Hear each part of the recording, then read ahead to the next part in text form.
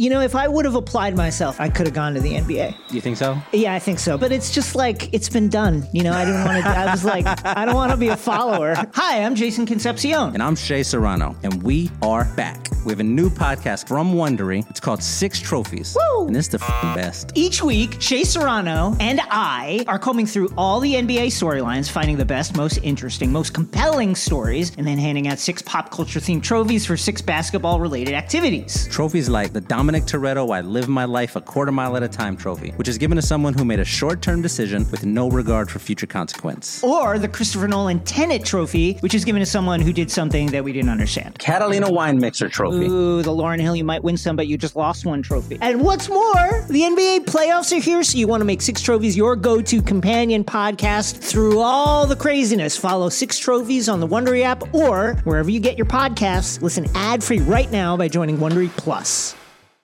What these young bloods have to understand, that this game has always been and will always be about buckets.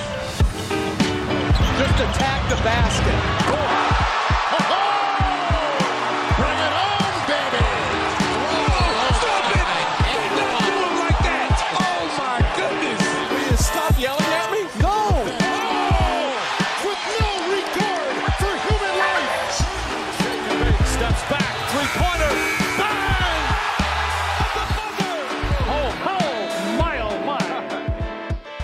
Welcome to Buckets, brought to you by FanDuel Sportsbook. My name is Matt Moore. I'm the senior NBA writer for the Action Network, and this is your weekend recap episode, as well as trade deadline reaction part 2, doing it a few days after the trade deadline, and a little bit delayed from our usual Monday spot because I was in Kansas City celebrating the Kansas City Chiefs' 3rd Super Bowl championship. On today's show, Albert Wynn, who's joining me on the show today at Analytics Capper, he and I will go over the impacts of the Phoenix Suns, how the market has reacted in the last couple of days since the initial rush in on the Suns. There's been an interesting movement in the Western Conference. We'll do that. We'll talk about the awards races after the trade deadline, how have things changed. We'll give you our picks for who we would take right now if we had to bet the awards today. All that and more on today's show. Albert, we just did our best bets episode, which you can check out in this feed currently. Let's go ahead and start right here. So at FanDuel Sportsbook, after the Kevin Durant trade, the Phoenix Suns, they moved, obviously a monster push early to be expected. I said, you should wait. That was my best bet. I was like, hey, you can get this number later at a pretty good price. I think we're still at that. I think we're still in a pretty good spot for that. What's interesting is that there seems to have been a little bit of push on the Nuggets rather, because the Nuggets are now down to plus 290. That gap between the two has shortened not surprisingly, people probably came in on the Nuggets. We wrote an article about it. Joe Dallaire liked that bet. Brandon Anderson liked that bet. I like that bet for the Nuggets to win the Western Conference. Mm-hmm. The odds right now, Suns plus 240, Nuggets plus 290, Clippers plus 500, Mavs plus 700, a lot of respect for the Mavs with Kyrie. The Grizz plus 750. Your defending champion Golden State Warriors plus 900. No timeline for Steph's return. The Pelicans, who got bad news on Zion, plus 3,000. The Los Angeles Lakers plus 3,200, getting housed by the Portland Trailblazers as we record this. The Sacramento Kings, light the beam. No respect for them at plus 10,000.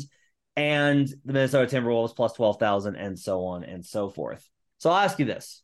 We're going to time the Suns either to bet them if you're like, I want to bet the Phoenix Suns. They're going to win the NBA championship. Kevin Durant's awesome. Devin Booker's awesome. Chris Paul's awesome. They're going to win. They got Terrence Ross, for God's sakes. If you're going to want to bet the Phoenix Suns, how do you time this? Do you think it's now? Do you think it's later? Do you wait for an injury? Do you wait for the beginning of the playoffs? How do you time this? If you want to get in on the Suns right now, whether as a position better, adding on to your various pieces, or as a one-time, I want to bet the Suns will win the title right now. How do you time this to get the best value, do you think? No, that's a great question. And I think all of it's going to be hinged on how you think and how well you think Kevin Durant's going to, come back from injury, because he's hurt. People don't realize he's hurt. And then B, how good or how smoothly he's going to get integrated into that team. We all expect him to be, one of the contenders in the West. They have now 2 really elite scorers with Chris Paul, DeAndre Ayton, a good coach there. So I get why people are excited about the Suns. I'm actually lower on them than most people. We'll get into that later. But as far as timing it, Matt, in my estimation, I would assume that they're going to struggle once Kevin Durant comes back. I don't think it's going to be all roses. I don't think it's going to be smooth. I don't think they're going to go on a 10-game winning streak when he gets back. When you integrate someone with that much gravity in the game back into, not even back, but integrate that brand new piece into your team, you're going to expect some growing pains. So I would say wait till KD comes back. See how they do in those first 6, 8, 10 games. If they start off 500, 4-4, 5-5, something like that, I think it would be a great time to jump in. Again, this is more of a playoff bet, right? Because you're betting the Western Conference champion, the team that would be a representative in the finals.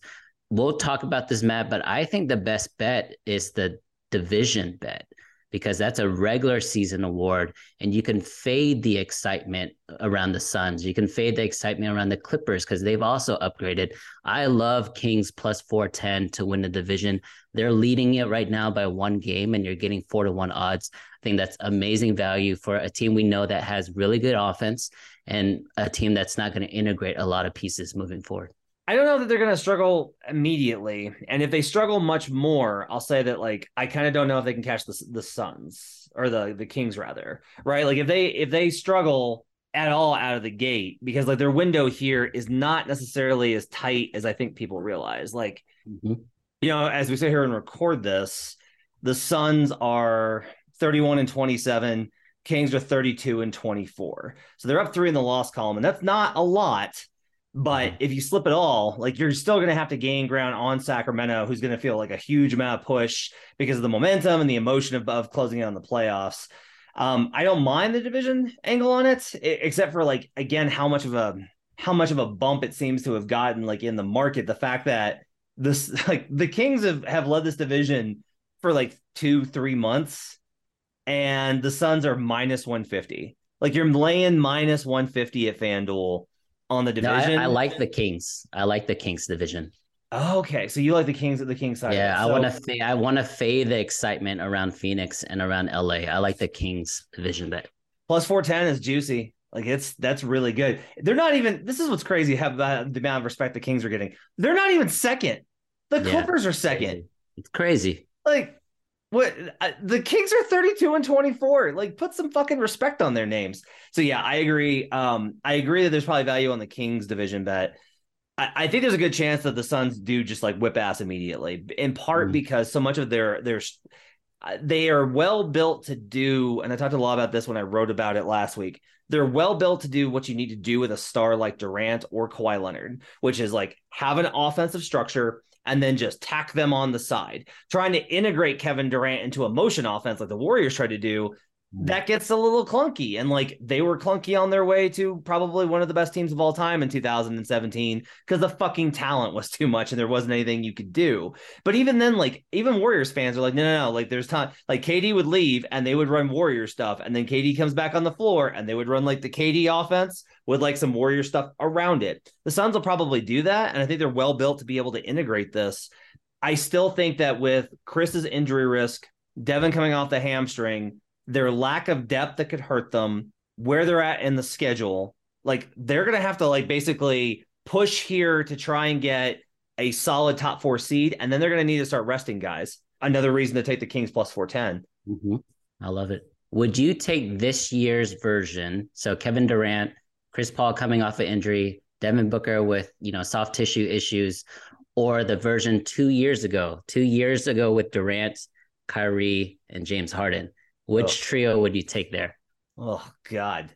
I would take the Suns team just because, for me, at least the Suns have an identity. Like, they have an identity, and they want to win basketball games, and they don't look at it as art, and it's not a branding experience. Like, I'm not worried. Like, Chris may miss 15 games because of an ankle injury, but Chris isn't going to miss 15 games because he went to find his chakras. Like, there's just, like, a difference here in seriousness as a franchise. Professionalism. Yeah, the Suns are a serious franchise, and I want to give them the credit and respect that they're due there. All right, so you went tonight to the Mavericks game, and they lost to the Wolves tonight. By the way, credit to the Wolves, who are 15-8. By the way, since falling 5 games under 500, Chris Finch is just a hell of a coach. I keep trying to tell people, and no one listens. But on the Mavericks side of it, they're now tied in the loss column with the Pelicans for the 7th spot in the Western Conference. They're currently 5th. Do you feel like they're going to figure this out? Like, do you feel like you had a lot of enthusiasm when they first got him after watching him in person tonight and seeing a bad Luka game? Do you still kind of feel like they're going to figure this out? I think from a sheer talent standpoint, I'm still very excited, Matt. If I'm sure you watched the last 2 games. So Kyrie's been on the team 4 games. They're 2-2, 2-0 without Luka, 0-2 with Luka, which is insane to think about. The previous game, Luka and Kyrie against the Kings had a shot to win the game. Luka missed the step back 3. This game, they had a shot to tie the game, and then they didn't even get a shot off. I think those type of growing pains, because they're trying to defer with each other, and I think that's really hurting the team. Because, I mean, Kyrie was cooking in that 4th. I would have just isolated and let Kyrie shoot it for better or for worse. But I think they are going to figure it out, because I believe in Luka Doncic. I would say this, though, the temperature inside that arena from fans, Matt, is crazy. It's only been 4 games, like I said, but it's already kind of turning. Why is Luka missing free throws? Why is Luka not boxing out? Why does Jason Kidd have Luka guarding Rudy Gobert? Like, all these nitpicky things going on around Luka, and then Kyrie just dropped like 30 points in the 4th, which like accentuated that as well. But hopefully, from a talent standpoint, we know the game is going to slow down in the playoffs. They're going to play a lot of iso ball, a lot of pick and roll. So hopefully Kyrie and Luka can figure it out. Luka Doncic for Anthony Davis in a trade this summer. Kyrie and AD, you'll never know who's playing. All right. So that kind of wraps our conversation on the Suns. The next time we'll talk about the Suns will be after we get to see them in person and kind of get a sense for what they actually look like. If you want more coverage of that, just check out the Action Network app. We got tons of stuff on like why we like the Nuggets, and like I have a play on the Eastern Conference and like the Pacific, and there's all sorts of angles to find for you to bet on. Just check out the Action Network app. Let's do if you had to bet today. So we're going to run down the awards and talk about what we think. If we were going to bet him right now, who we would bet for the various awards. Let's start with MVP. Nikola Jokic leads the pack at FanDuel Sportsbook -175. Joel Embiid is next at +390, sliding a little bit as the Sixers have had a little bit of a rough spot. Giannis is +800. Luka's +1300 now. Tatum all the way down to +1800. Remember when Tatum was like +125? That was a fun time early in the season. And John Morant +5500. So like the book's telling you it's gonna be Joker. There's no question it's gonna be Joker. Joker got another win tonight versus the Heat. If you had to bet MVP right now, what would you go with?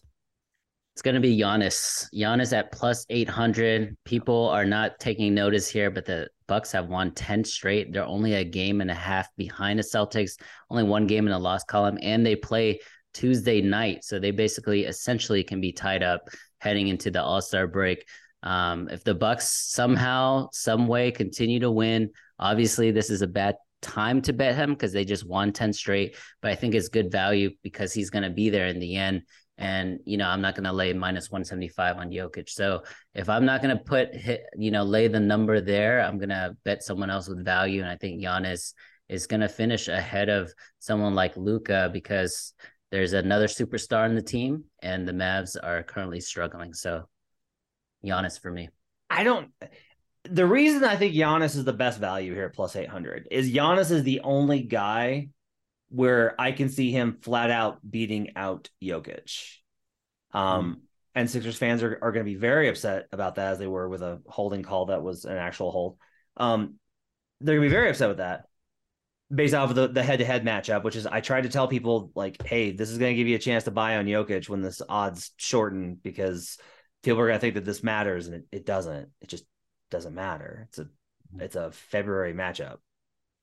Nobody cares. Like they're not going to remember. The reason it mattered then was, here's what was funny. The head-to-head win that Embiid got mattered because of recency bias, which doesn't matter when you get the actual fucking ballot 2 months later. But I don't have a formula. If Joker doesn't get hurt, I don't have a formula for how somebody looks at the entire thing and goes, yeah, it's Embiid over Joker. I just don't have one. Not enough anyway. Like maybe a few randos because they are really resistant to Joker. But like for the most part, everybody's going to be like, shit, he's got him on stats. He's got him on wins. He plays more games. He makes everybody better. His numbers are ridiculous. Fuck. Like I don't have, like defense doesn't make enough of the difference versus Giannis with how he's been absolutely just tearing through everybody, averaging like 40 points on 60% field goal shooting from the field. And he's a monster defender. If the Bucks wind up surging and they finish and they're only one back in the loss column, if they catch the Celtics, which they can do tomorrow, then all of a sudden it's going to be like, Giannis has been like a monster from the start of the season. Even though his stats were not great for 2 months and the Bucks offense was trash, they won games anyway, in part because of his defense, which shows his value. The advanced metrics won't back Giannis, but that doesn't matter because enough of the pull of like, look, when you watch Giannis night in and night out, he is the most dominant player in the league. If they finish with the number 1 seed, that's going to absolutely, I think, get him within at least striking distance to where this number plus 800 is laughable. So I'm totally with you. I think it's got to be Giannis plus 800 is the best bet for if you had to bet MVP right now. Rookie of the year, it's Paolo Banchero. We're done. We're done with that. Do you have any dispute with Paolo's going to win this thing? I think he won on draft night, to be honest. We haven't looked back. Accurate. I was going through my tickets because I was going through all the Super Bowl stuff, and I was like, holy shit. Paolo Banchero was really 425 at open to win Rookie of the Year. That was a thing that they did. Jaren Jackson Jr., DPOY. I'm still as long as he plays enough games, he probably gets there. You agree? I do agree. I do want to say Bam Adebayo at plus 700. I didn't realize he's moved that much. Remember how high we were on Brook Lopez before Jaren Jackson came back from injury? This was supposed to be his award to lose. I watched them in person. He was blocking every shot Luka took at the rim, and look at him. He's at plus 1,500, the 4th best odds. But I agree. It's Jaren Jackson if he plays enough. And let's go to most improved. This is where it gets messy. This is a good one. All right. So there was a 2-week period where Lauri took over at all of the books. Somebody came in and just hammered Lauri Markkanen, and he got to a minus number, and I was like very confused. Shea's back to being the favorite. He's actually tied with Lauri. They're both plus 130. I have been betting Shea in parlays this whole time when I was getting him in the plus number. Like if I see a plus number, I'm putting Shea in a round robin awards at FanDuel. Like that's the thing I'm doing. Because for me, like I have a Lauri position and I'm fine if he wins. I don't know. There is another thing here of, are they really going to vote for him for most improved because he was already so good? There's another factor here, which is that everybody's like, no. Like Shai Gilgeous-Alexander is like a fucking problem. Mm-hmm. And when he gets to that level, the same way that Ja did last year, and to, less of a degree, but kind of Brandon Ingram, when you get to that level, we got to recognize what this guy did. Like we got to recognize that he's on that stage now, which is why like all these all-stars and all these type of things get in the range. They're still within range of the playoffs. They had that great game versus the Lakers on LeBron's ceremony night. So that's going to stick out in some people's minds. Mm-hmm. If I'm getting a plus money on Shea, I think Tyrese Halliburton, because the injury has tailed off. I think Jalen Brunson, even though he had a phenomenal game versus the Knicks versus the Nets, I think he's tailed off. I really still like, if I'm getting plus Shea at plus number, I like this. I don't think I disagree with you. I think it's gonna honestly depend on how they finish. If the Thunder are gonna continue to vie for a play-in spot and get into the playoffs somehow, I think it's a great value bet on Shea because he is superstar quality. We've already run through the numbers already. If you add steals and blocks as well, like it's absurd the company that he's in this season. And you're right. You mentioned Ja Morant and you mentioned Brandon Ingram. Those guys took a huge leap, but at the same time, their teams were also winning. So if OKC finishes ahead of Utah, I think that's a tiebreaker right there, because it is kind of neck and neck. We both love Lauri as well, but if OKC finishes with a better record, I have to give it to Shai. The most divisive award continues to be Sixth Man of the Year. Jay Money, who does our Best Bets episodes with me, was telling me he thinks it's Tyrese Maxey. Tyrese Maxey's now up to second on the list at plus 350. Malcolm Brogdon is your favorite at minus 155. I talked about him being the safe bet. Norman Powell is plus 440. Russell Westbrook, who I don't think is going to come off the bench again for the rest of the season, no matter where he lands, is plus 3,000. Bennedict Mathurin's plus 4,600. It's very odd to me that what I don't get here is why all of a sudden being the best bench scorer on a team that is above 500 is this year, for whatever reason, that's no longer the mark. Like, for whatever reason, that's no longer like what we do anymore is like just this year, because if it was that, guess what? It's Norman Powell, who I have a very large position on and would very much like to win. Powell he's back down below Mathurin by 0.1, but he's essentially tied with Bennedict Mathurin for most points scoring off the bench. We'll see about the availability in terms of he's played 42 games off the bench, which that matters, right? Compared to something as a comparison point, Russell Westbrook's only played 34 games off the bench. Yeah. Christian Wood has only played 30. He's played all these games off the bench. Tyrese Maxey's only played 15 games off the bench. I think that there's a little bit of a hyper anticipation that Tyrese Maxey is going to get all of this credit for sixth man when he hasn't necessarily been a bench player this season. What do you think? It's kind of like the Jordan Poole factor, right? Jordan Poole started so many games, and that's why his numbers are inflated. The one thing about Norman Powell that is bearish, in my opinion, is the pickups of Bones Hyland as well as Eric Gordon. That's going to take at least 5 to 10 shots away from Norman Powell a game. He'll probably increase his efficiency and shoot better from the field and from 3-point range, but I don't think he's going to have the counting stats or the total stats as a Bennedict Mathurin. This one's hard for me, man. I think you're right. Brogdon is the safe pick here, but I don't know about you. Like I can't get to minus 155 on him. Like I wouldn't bet Brogdon here as a sixth man. I know this segment is if you had to bet. Man, I don't know. I think I'm gonna go Malik Monk at plus 16,000. That's my guy. Malik Monk. Yeah, that's my guy. He runs that second unit in Sacramento, lighting the beam. I just can't get with any of these guys, to be honest. Like, there's no clear cut. Man, that's a six man, right? That is the guy that comes. Norman Powell. Norman Powell's a six man. I don't know. It's always been. Do you score 18 to 20 points a game off the bench for a team in the playoffs? But those numbers are gonna hurt, right? Those numbers are gonna hurt with EG and Hyland there. Oh, I don't think so. Oh, you think he's gonna keep with the production? If he does, then that's his. If he does, then I agree. It should be Powell's. Yeah, I think I kind of wonder if Powell's if he's just gonna outlast everybody. The Doc will eventually start. He'll put Tyrese Maxey back in the starting unit. Like Tyrese will want that. He puts him back in the starting unit, and like Russ goes to Chicago and starts, and so he's no longer on the board there. And then everyone's just like, well, it's Brogdon or Powell, and Powell has better numbers. Yeah, between those two. Yeah, it's between those two. I would take Powell. To me, he fits the mold of what perceptionally you think what a six man is. Brogdon is kind of like Brogdon to me is like their point guard. Marcus Smart has been out so many games this season that Brogdon started a bunch as well and has played the off ball with Tatum and Brown. So maybe you're right. Maybe he is a Norman Powell award, which would be great. It'd be good for him.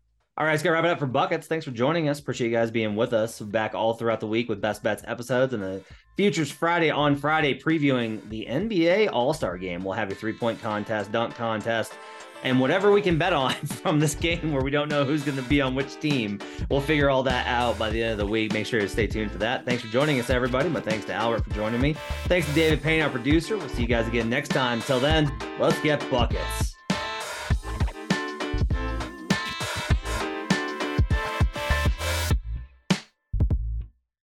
Action Network reminds you, please gamble responsibly. If you or someone you care about has a gambling problem, help is available 24/7 at 1-800-GAMBLER.